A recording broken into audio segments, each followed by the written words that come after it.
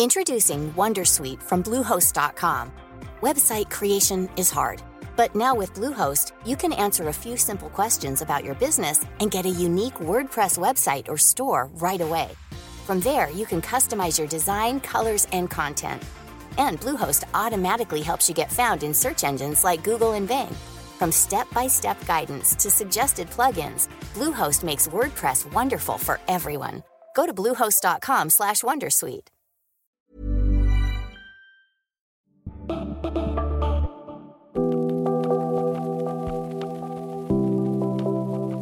Welcome to Live Life Better, brought to you by Virgin. I'm Melissa Hemsley, and in this series, we're looking at how we can enhance our lives by becoming more in tune with our senses. We'll be exploring sound, sight, smell, and touch, all the way through to that inner gut feeling, the so-called sixth sense. And following on from our brilliant interview with Sam Bompas of sensory experts Bompas and Parr, this time we're focusing in on the sense of sight, and we're taking a look at how the visual world can make our lives better. I'm feeling very lucky today to be joined by a group of guests from different disciplines. Firstly, we've got Nina Reiner. She's the founder of Chroma Yoga, which is a revolutionary new approach to yoga, combining light and colour therapy techniques. Hello, Nina. Hello. Then we've got Vicky King, a London-based photographer whose unmistakable work stands out for its otherworldly use of colour, light and texture, and has been hailed by the likes of Vogue and ID magazine. Hello. Hi, nice to meet you. And on the line from Stockholm, we have got Carl Ryberg, an architect and psychologist whose new book, Light Your Life, explores the art of using light for health and happiness. Carl, hello. Hello, hi. Thank you, everybody, for joining me. Okay, let's kick it off. Nina. Yes. Talk to me about why the visual world is so important to you and how you've implemented that in Chroma Yoga. I think visually. Whenever I need to remember stuff, I always think in a pattern or in some sort of shape or something that associates the word or number with something visual. And I've done a variety of creative things and jobs in my life. I was previously a fashion designer before this. And so creating visual stuff is just what I'm interested in. But I suppose how I kind of came to sort of creating Chroma Yoga was really going to installation art and seeing the impact that had on people and how popular it is. So I went to a show called Light Show at the Hayward. I think it was about 3 or 4 years ago. And it was all different artists using light and colour. And even like the most simple installations that had a red room or just a green room or whatever, people were it had a really profound effect on people around me and myself. And it also really provokes an emotional response as well. And so that's the kind of where that sort of seed sort of planted in my head to sort of create something visual for that could be paired with something like yoga or another style of fitness. And sight is, for most people, I think, the dominant sense, isn't it? I would agree, yeah. And what about you, Vicky? Your photography is so beautiful and full of colour, and It's Nice, that magazine has said about you. Sorry, it's a bit awkward when people read things to you, isn't it, that other people have said. They've said, inhabiting somewhere else, an eternally sunny place, their faces awash with warm hues of orange and pink. And that just makes me feel alive already, just reading that about your work. I think the way that I think about photography and the kind of work that I make, I think maybe has something to do with the fact that it sort of came into my life in this way, that it did feel like quite a profound experience, like me discovering it. Like I left school when I was 14 because I wasn't like very well. And I think when you've left like academic education with no qualifications, like a lot of doors maybe are closed to you. So I spent a bunch of time just feeling very creative and very frustrated and very unsure about what I was going to do with my future. I'm from Leicester, and when I was about 20, I saved up enough money to come and move down to London to do a foundation course. And I still didn't have a clear idea of what I was supposed to do, but I was in like a good art college, and I knew that it was supposed to be something creative. And then right at the end of the year, we did photography, and I really think that it sounds really cheesy, but it was like a spotlight kind of going off in my head, and I just became very obsessed with it very quickly because it's something that I've been looking for, like this thing that I just felt able to pour all of my creative energy into. And was it like a spiritual awakening? It's a little bit, but I think that creativity kind of can have that role in your life. Like, I truly believe that, and I think it gave me a lot of purpose. I just thought I have to do this, so I kind of took steps to study it, do a degree in it, learn about photography as much as I could, and after then, like, sort of slowly go into being able to work as a photographer freelance. So I mean, yeah, seeing is everything. Like, visual art is everything to me. Do you ever feel overly stimulated? Sometimes, but I think I'm quite picky, like, with what I like to take pictures of. I kind of envy sometimes photographers that can, like, make something incredible, like, out of, like, a grey London building. But I think I'm a bit more dramatic than that. Like, I want things to kind of have, like, a sense of, like, a higher experience about them. Like, I'm really interested in thinking about photography almost as this thing between real life and fantasy. So I'm trying to make work that somehow sits between those two places. So it depends on the setting. Yeah. I think, like, I have experienced that when I'm in, like, my perfect place, or the light is this, like, perfect, like, shade of, like, and it just seems like so easy or something. Yeah, and then you're just like, oh my goodness, like, it's kind of like experiencing, like, reality on, like, a higher level than just, I don't know, when you're not taking pictures. Yeah. Like, it kind of shuts off the rest of your brain, or it does for me anyway, when I'm like... And it's all you can see, all you can feel. I don't. It's like the saddest thing when you see something and you don't have your camera. I remember all the pictures that I didn't get. The ones that could have been, the ones that got away. Honestly, yeah, it's like sad, small little But is it lovely moment that you got them and didn't have to share them with anyone in a way? Maybe. I haven't got to that. Well, listen, we're going to bring in Carl now so we can chat to Carl. So, Light Your Life, the art of using light for health and happiness. Would you tell us a little bit about your book and you growing up in Denmark and Sweden and how that's affected the way that you see light and why you wanted to write about it and share it with the world? Scandinavian countries, I mean, it's the top of the world in one sense. And in summer, all the birds come from Africa. They migrate here to celebrate summer, which is stunning. But then the extremes is the dark winter season. So the swings between light and darkness are extreme up here. And people suffer from it. Of course, biologically, we originated from Africa, which means fairly steady light with no large variations between seasons. And then eventually we migrated up to northern or southern hemispheres.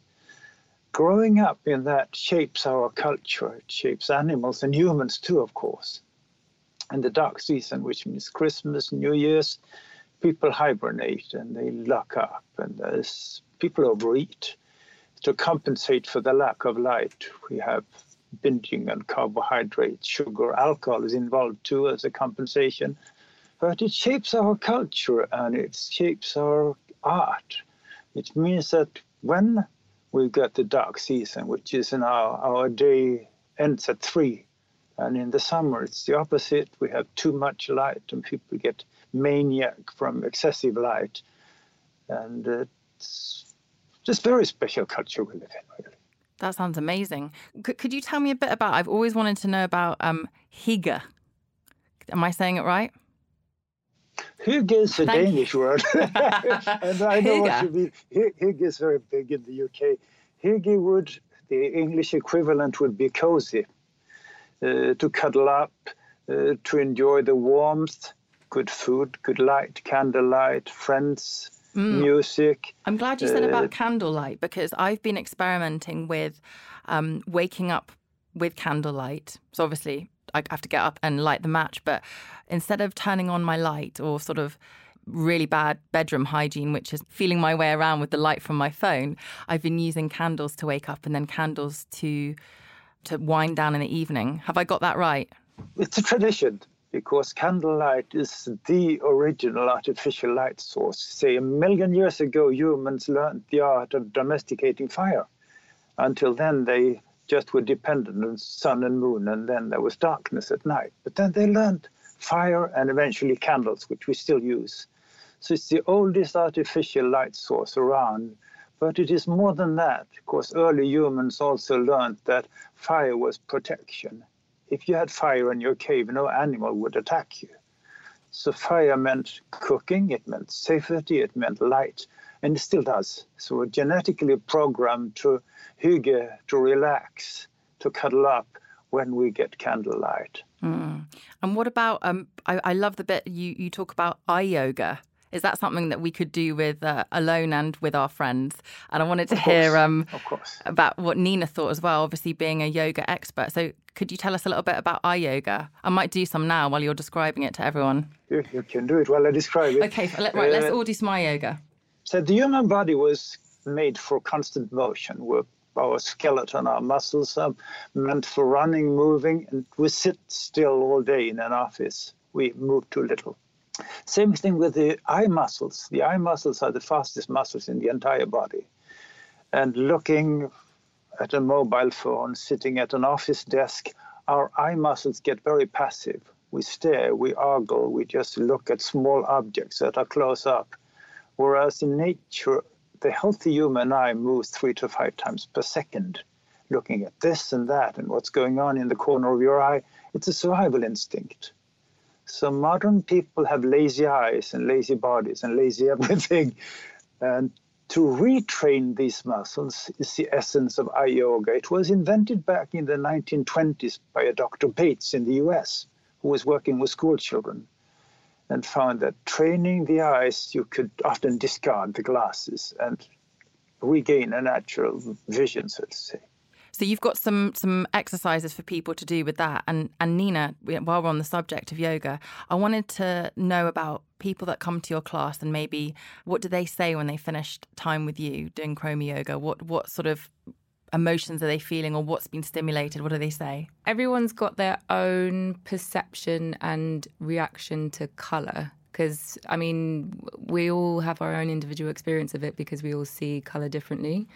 But in terms of like the kind of emotional impact that it has on people, especially in the winter, what we do in the morning in our class is a yellow class, and it's like a really nice, like warm sunlight yellow that you usually get like if you imagine it in the summer, and it's like that really like deep hue. And the kind of effect that has on people is it just puts them in a better mood, just because it's just from going outside from the dark into a room which is a yellow room, which is associated with like warmth, the summer, like sun. It just has that psychological impact, and it makes that difference. And then we also, with those classes, we also finish on a kind of like around like 15 or 20 minutes of blue light. We also do blue classes in the afternoons as well, when people are kind of like experiencing that sort of midday slump because of the research that goes into blue light and how that can actually suppresses a hormone in your brain called melatonin, which is the hormone that kind of makes you go to sleep. And if we don't get enough blue light in the winter months, then that imbalance can have quite a big effect on our mood and also our sleep, and people get a thing called seasonal affective disorder. And so a lot of people think what we do is like colour yoga, and it's much more grounded in the kind of scientific research that goes into light therapy and the effect that has on the body and the brain. And so, yeah, in the mornings we have kind of like yellow or blue classes, and then in the evenings we do the sort of more red and orange hues to replicate that effect that Carl was just talking about in terms of candlelight and how our brains have like evolved over time to associate that with comfort and winding down and things like that. Nina, if people can't get to your classes in Shoreditch, is there anything they can do at home or to replicate that sort of feeling? And yeah, I mean, like so you were talking about waking up with candlelight. I have like a sunlight clock, so at like 7 a.m. my clock slowly gets brighter, and that's how I wake up, rather than like looking at my phone or switching my other cold lamp on. I think the key is, in terms of like home lighting and comfort, is that really in the evening you want to avoid blue light. So you want to avoid looking at your phone or your laptop, because they are really strong emitters of blue light, and swapping any kind of like cold white light bulbs for amber ones or ones that have more of a warmer orange hue. More candly. Yeah, much more candly. I mean, obviously the ideal is candlelight, but I don't think that's necessarily realistic for a lot of people. And just, everyone can do like breathing exercises or there's lots of yoga on the internet as well, but obviously our classes are very designed around different points in the day, and we do have the best teachers in London, so I would recommend coming Everyone to Chroma get down Yoga. Here. Chroma Yoga if you Shoreditch. can, but if you can't, then there's lots of ways that you can essentially change your home environment to make sure that you're getting the best kind of sleep possible. And how about some paint as well? Paint in your bedroom? Yeah, I mean, or clothes. I mean, everyone has a tendency to wear dark clothes in the winter because that's kind of what you feel like, but actually wearing bright colours can also have a completely different effect on your mood. So, you could challenge yourself to have like a little 7-day, I'm going to only wear like red, yellow, orange, blue, challenge and see how that feels. But Nina's wearing a lovely pinky red coral. I am, yes. Very, very 2019. Apparently it's the colour, which her colour is cheering me up. Same, I put on pink lipstick and the rest of my face can, be a mess, but the pink lipstick helps me out, feeling a bit more perky. Vicky, I would love you to describe a picture to us and, get one out for us. But I want to talk to you about what colours speak most to you and what time of day you feel most inspired to work or stimulated. It's actually interesting that everyone's brought up candlelight because some of my pictures that I bought are completely lit with fire. Like, I'm quite obsessed with like orange and blue together. So I think times of day wise, like that bit where it goes past the last bit of the sun and you just have that like kind of last little ray of like red, but then the sky is kind of gone like midnight blue. Like I think that's so beautiful. And I actually remember going to Dublin recently and they still have those old street lamps, these really dim like warm orange ones, and when the sun was like going down and the light was all blue, the whole city was just lit up with these little orange flames. It was really beautiful. I wish we were doing this with a window so we could watch the sunset. That would feel really nice. I actually went through a whole stage where I got so obsessed with firelight. And I mean, it's interesting to hear like the connotations that you were talking about, Carl, with like protection, but I just had a very sort of intuitive like draw to it. So I started making these portraits of people where it was just lit with candles. And then this one is a painting that was done by my sister, and we lit it with candles as well. What a talented family. It's this beautiful, peaceful, orange lit picture. I'm very bad at describing what I'm seeing. It's a difficult one to describe. But I feel sort of sucked into the blues there and the oranges. So you're happy to shoot any time of day, but the candle moments of the day? I mean, I prefer using natural light. So if we're talking about like shooting something purely with natural light, there are certain points of day that aren't so fun to use. So for instance, like high summer, like the height of 2 p.m. midday sun is like no photographer's dream lighting. So you can have a siesta then? Yeah. I mean, it's just like super harsh and like it's not flattering and like it just blows everything out. Like color wise, it just kind of drains like the tones from everything.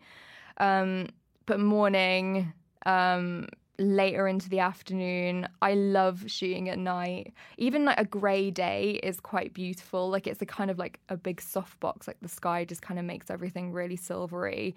And the golden hour. The golden hour is obviously, everyone loves that. For anyone who doesn't know what the golden hour is, explain as a photographer. The golden hour is when the sun is going down and then you get that orange light at the end of the day. That's for when to do your selfies, everyone. Yeah, exactly. Selfie time, the golden hour. We get it like sporadically in the UK, but I guess like California and golden hour is like the pinnacle of like amazing sunshine. That's why everyone wants to go there. Carl in Stockholm. Yes. Nina mentioned the seasonal affective disorder that lots of people suffer from, and you talk about the winter blues. Can you talk to us more about that and your tips for combating it and really trying not to get too down in the winter? It's estimated that some 30% of the Nordic population suffer from SAD. 30% are on sick leave, and related, you got the flu, you got the blues, lack of energy, sleeping in. And so ideally, you should sleep in during the winter. Some simple health tips. One goes like this, because artificial light, candlelight, electric light, is usually very weak. And to give you some numbers, the European Commission of Standards says that in your office, on your working desk, you should have at least 500 lux. That's considered healthy illumination. Outdoors, on a sunny day, you don't have 500 lux, you have 100,000 lux. So a human brain is used to vast quantities of light, and when it gets too little, it falls asleep. And somebody mentioned melatonin, which is generated during darkness. It's a sleep hormone that the brain generates. And it makes a lot of sense to sleep during darkness, but it makes no sense to sleep for 3 months, of course. Some antidotes can be given. One is consuming more blue light during noontime. And ideally go outdoors at noontime, because even on a misty, overcast day, you'll easily get some 5,000 lux, because the volume of the sky is so vast. And 5,000 lux is 10 times more than you get in your office. So go out for a lunch walk, sit in the park, chat to the birds, recharge your brain. The brain eats light, much like the tummy eats food, the brain eats light, feeds on light. And that's the idea, how to feed your brain, how to feed your eyes with quality light. And you said in the winter, it's good to sleep a bit more, but of course not sleep for 3 months. You yourself, you're a very busy man. You have your books, you're an architect and psychologist, and you run the Monochrome Institute in Stockholm. Do you find yourself more productive? Or when is your most productive time? When do you like to work most? I'm a night owl. I like to work at night. So I'm not... Because you're chatting to the birds all day. Well, in a sense, yes. Yeah. But it also means that we're all different. Yeah. Men, women, young, the old, etc., larks and owls, as we're called, all have different body rhythms, different light clocks, different light rhythms. And to find out, much like your diet, are you vegetarian or do you want your proteins or your fish, whatever, what are the light sources that you prefer? How to feed your brain properly? The eyes and the brain feed on light. And the idea behind the book was to make a cookbook for the brain. How to feed your brain, what do your eyes eat, and find out your personal light diet, what suits you. I've never been to Stockholm, and I've always wanted to, I used to want to have a Swedish boyfriend who'd take me to a midsummer festival, but never found a Swedish boyfriend. Could you, do you have... It's never too late. No, it's not. Do you have a celebration in the winter? Is there anything that gets people through the winter? Christmas. Just Christmas. So it's a long slog now till spring, isn't it? There is Easter comes in, because these are ancient celebrations, light celebrations. The midwinter, the winter solstice. Then you have equinox, which is Easter, or Easter being the first full moon by equinox. And then midsummer, which is the summer solstice. Those were celebrated by the Celts, by the old Brits.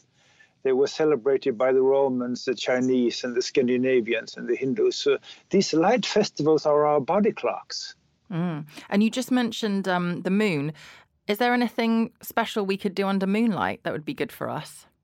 Skinny dipping, I don't know, walks in the parks. Is moonlight powerful for us? Moonlight has some interesting qualities.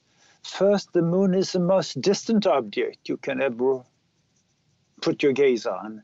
So for the eye yoga, modern people are nearsighted, they're myopic as we call them. They look at objects that are way too close. The farthest object you can ever discover is the moon. So train your eyes to look at that full moon, look at the craters, and look at something that's really distant. Then it's your connection to, call it the universe, the cosmos, the galaxy. The planets are many, and the galaxy is a big place. So it also rules your seasonal clock. And it's also known that it rules your hormones. Menstruations are clocked by the moon, more or less, give or take a day or two, because moonlight is polarized. You don't realize that, but reflected light always becomes polarized. Polarized light has special biological qualities, affects humans' emotions, and this is known for a long time, that animals react to the full moon, humans react to the full moon. And the saying, the lunatic strongly reacts to the full moon, of course. Yeah, it's fascinating. The moon, I'm really fascinated by the moon. As a person with a very deep voice, I'm hired all the time for advertising campaigns. But a deep voice doesn't sell B2B, and advertising on the wrong platform doesn't sell B2B either. That's why if you're a B2B marketer, you should use LinkedIn ads. LinkedIn has the targeting capabilities to help you reach the world's largest professional audience. That's right, over 70 million decision makers all in one place. All the big wigs, then medium wigs, also small wigs who are on the path to becoming big wigs. Okay, that's enough about wigs. LinkedIn ads allows you to focus on getting your B2B message to the right people. So, does that mean you should use ads on LinkedIn instead of hiring me, the man with the deepest voice in the world? Yes. Yes, it does. Get started today and see why LinkedIn is the place to be to be. We'll even give you a $100 credit on your next campaign. Go to linkedin.com/results to claim your credit. That's linkedin.com/results. Terms and conditions apply. Introducing Wondersuite from Bluehost.com. Website creation is hard, but now with Bluehost, you can answer a few simple questions about your business and get a unique WordPress website or store right away. From there, you can customize your design, colors, and content. And Bluehost automatically helps you get found in search engines like Google and Bing. From step-by-step guidance to suggested plugins, Bluehost makes WordPress wonderful for everyone. Go to bluehost.com/wondersuite.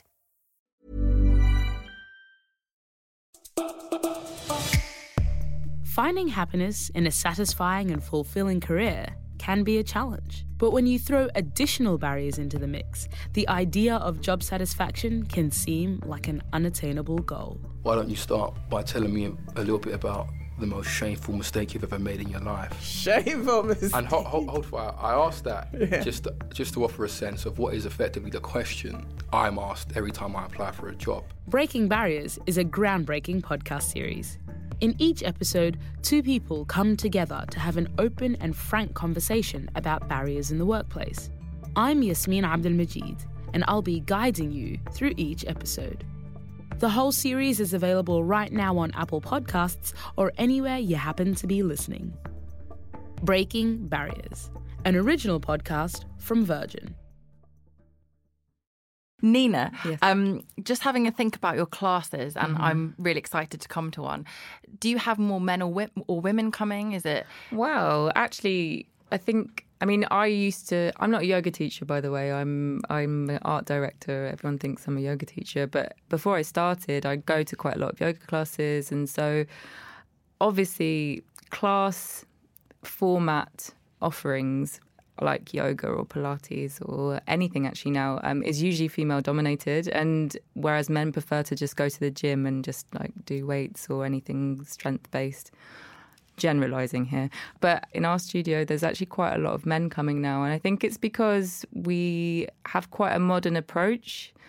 A lot of people find yoga intimidating sometimes because they think it's all spiritual and there's going to be gongs everywhere and incense, and there is yoga like that, and it's totally accessible and for lots of different types of people. But I think there's a lot of people who want to experience yoga in a kind of modern setting, which is what we kind of provide.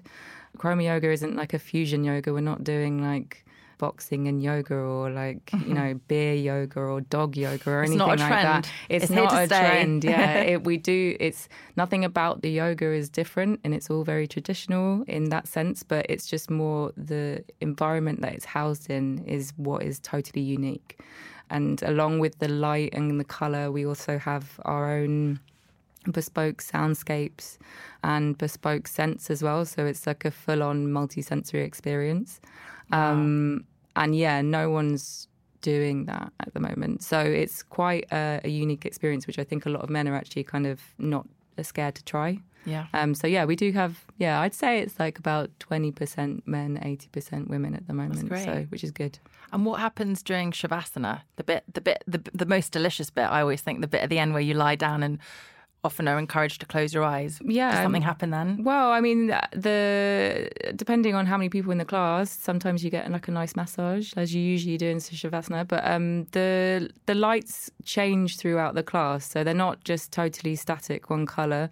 So the lights will dim, and then it's just an opportunity to actually kind of take everything in and listen to the soundscape and kind of smell the scent that's being pumped into the room, and like actually just kind of bring your focus inward. The whole kind of thinking behind the idea is about eliminating as many distractions as possible as you usually get in fitness or yoga classes or studios. And I'm very interested in kind of trance states and kind of access and meditation, because I'm a person that's very easily distracted, and my brain is always going at like 100 miles per hour. So it's those techniques are kind of designed to sort of stop you from thinking. So, which is so welcome for a lot of people, isn't it? It's nice not to think for a little bit. Yeah, exactly. I mean, that's the way to meditation. So it's really beneficial. Thank you for that. And Vicky, with phones these days, everyone's sort of a budding photographer, aren't we? And we're always, lots of people use filters now and all sorts of things. If there's people listening now, I mean, I myself would like this. Do you have any tips for when taking a photo or capturing a moment, how to sort of, I don't know, think differently about it or see it in a different way? Got any ideas for us? Without giving away all your trade secrets. Yeah, how can I take a better picture or enjoy a scene more? I think, without sort of going straight to cliches, but I feel like you have to feel it. You have to shoot what you love, essentially, like something that enraptures you. Like you can't get out of your head.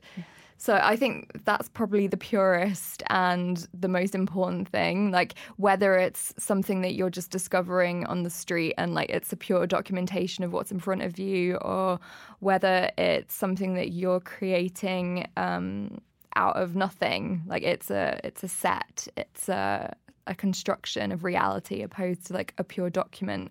I think it's just got to be something that you want to express. Like, I'm a bit of an old school photographer and I use film a lot. So I'm not saying that you have to use film to get a good picture, but I think the practice of using film is maybe something that could be pushed into even using your digital camera or your phone, but just sort of stopping and thinking before you take the image. Like, don't take a million. Just kind of treat it as though it's something a little bit more precious. Like, when you're shooting with a film camera, obviously you're using a limited amount of shots and it's going to cost you like a whole bunch of money. You got to get it processed. You got to wait for it to come back from the lab. It's like Christmas. It's great. It's like the olden days, wasn't it? Ye olde. The precious photo.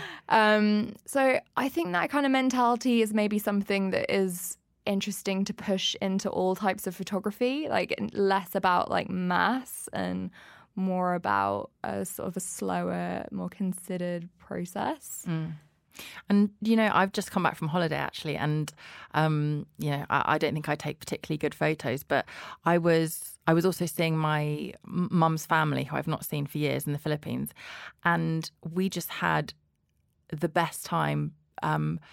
I can't speak, sadly, Tagalog, and a lot of them could only speak Tagalog, so we're just enjoying each other's company. And then I was like, oh, have you got any photos of my mum growing up or, you know, anything like that? And they were like, oh, somewhere. And it was so funny because all the younger kids around the tables, they have not grown up with physical photos, and they were all taking photos on their phone. And someone got out the boxes of photos. They're all prints. And they're all prints. Yeah. And it was, as you said, the word precious. It felt so precious. And they were all completely mixed up. So we were going from like the 60s and the 80s and so on. And I really, you know, and now spending time with you because I've just got back, I was thinking how wonderful those little moments are. And sort of fuzzy bits, and people are looking in all directions because it's not this curated photo where everyone's smiling on command or it's been edited to be the best picture. And I just thought it was so special, and it really was a really lovely moment looking back at the old days with everybody. There's something quite magical about it. I think it's really interesting to see how pictures of people change with the kind of cameras that you use. Like now it is, like you said, so curated because we can take 1 million and we can pick like the perfect picture and like just be this super like artificial and perfect version of ourselves. I had this this series of images that my uncle gave to my mum and my grandmother that's in their living room, and it's like the generations of like the women in my family. So it's kind of interesting to see it go from film, like smaller film cameras of my mum and my grandma, and then my great grandma was obviously with one of those really old like 10:8 cameras where you'd have to sit still for 3 seconds, and I think that's why all those pictures of people in the Victorian times, they all just look completely quite scared, shocked, because they're just having to like be totally still and like completely expressionless for like 10 seconds or however long it took to take the exposure. But yeah, I agree, there's something really magical. It is magical, yeah, it totally is. And Carl, you mentioned earlier that workplace absences in the winter are super high. Is there anything that employers, people responsible for the offices and the ambience, for want of a better word, at the offices could do to help out people, be it the lighting or times of, I don't know, people working at the times of day, or you said lunch break is so important, go out and be outside, chat to the birds. Anything else that people could do? Because we spend so much time at work. Yeah. Because ideally during the winter you should start working later. Mm-hmm. Up here in the winter, people get up when it's dark and they come home when it's dark, and the few hours of daylight they spend in the office, and the poor brain doesn't know if it's night or days. So it means you're in a constant state of jet lag. The brain is semi-asleep and it compensates with coffee and sugar to keep going. What you can do, and say in an office or in factory or school, is to have quality lighting. There is light, and often happens that people buy the cheapest bulbs available, or even worse, in the studio where I'm sitting, they've got fluorescent tubes, which are some of the worst light sources ever. It's impossible to replicate sunlight because the sun is a star, and you simply don't hang a star in your ceiling, no way, and you ever will. But we can imitate it as closely as we can. Get a spectrum that's reasonably close to daylight, and what is often used today in industry known as dynamic lighting. You try to imitate the sunrise, change of colors. We heard our good photographer comment on that. And then towards noon, the colors change, in the afternoon, in the evening, and you have a color spectrum that somehow imitates the natural cycle of sunlight, also known as human-centric lighting. Because we're originally outdoor animals. Humans are not meant to sit in offices at all. Our eyes, our brains are meant to live outdoors, to look at much larger distances, to move a lot more than we do. So another aspect is, like we mentioned, go out, move your body, move your eyes, train them, and get some circulation into your brain. Mm. You know what? I was just remembering school. Do you remember when you'd walk into school in the winter and it would be so bright? And yeah, I was, those long, thin bulbs, and often they would flicker and they'd give you a headache, right? Yeah, I'm sure they do. Yeah, and I wonder now, kids, I remember my school playing field was almost going to get sold off at one point, and the lack of time we had outdoors, and I wonder, the impact it has on kids' attention and how much information they can process and hang on to with those crazy lights. And then I think, I don't know, not in my school we didn't have it, but am I right in thinking a lot of kids have computers to use at home now to do their homework and just all of that light? Indeed. Yeah. Yeah. Any tips for parents on how they can support their kids with light hygiene? What is known, if you go back to Granny's days, for example, or 2 generations back, electricity was pretty rare, and people would follow the natural rhythm of sun and moon and daylight. They would spend a lot more time outdoors. Much work was done outdoors. And it's also known that those generations rarely used any glasses. So modern kids, modern office rats, often tend to wear glasses. And they are myopic, their eyesight is failing already with kids. And many of the artificial light sources also includes a monitor, a mobile phone. The screen is usually flickering. and it radiates in a daylight spectrum. So the monitors are made to imitate daylight, but that's a bluish light. And if you use that going to bed, the brain doesn't know what's happening. So the brain interprets bluish light. It's a summer sky, bright blue skies. It's time to be awake. And then towards sunset, it goes into orange, it goes into pink skies at night. Photographer's delight or shepherd's delight. Everybody's delight. Thanks, Carl. And Nina, you talked about the blues, the oranges, and so on. Any other colours to note? Yeah, well, so we do, in the evenings, we have red and orange and yellow and pink, going exactly what Carl's saying in terms of replicating that sort of sunset. And then in the mornings, we have yellows and blues.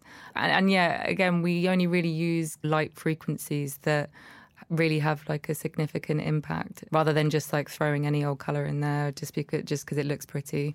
That's what we use. Are the positive effects of green? Am I right in thinking it's calming? I mean, yeah, psychologically, yeah, that's what we associate green with. But green has a similar effect to blue, not as intense, but yeah, the idea is that it kind of has a sort of similar melatonin suppressing effect. So we don't really tend to use green because we use blue, and that's the most beneficial, really.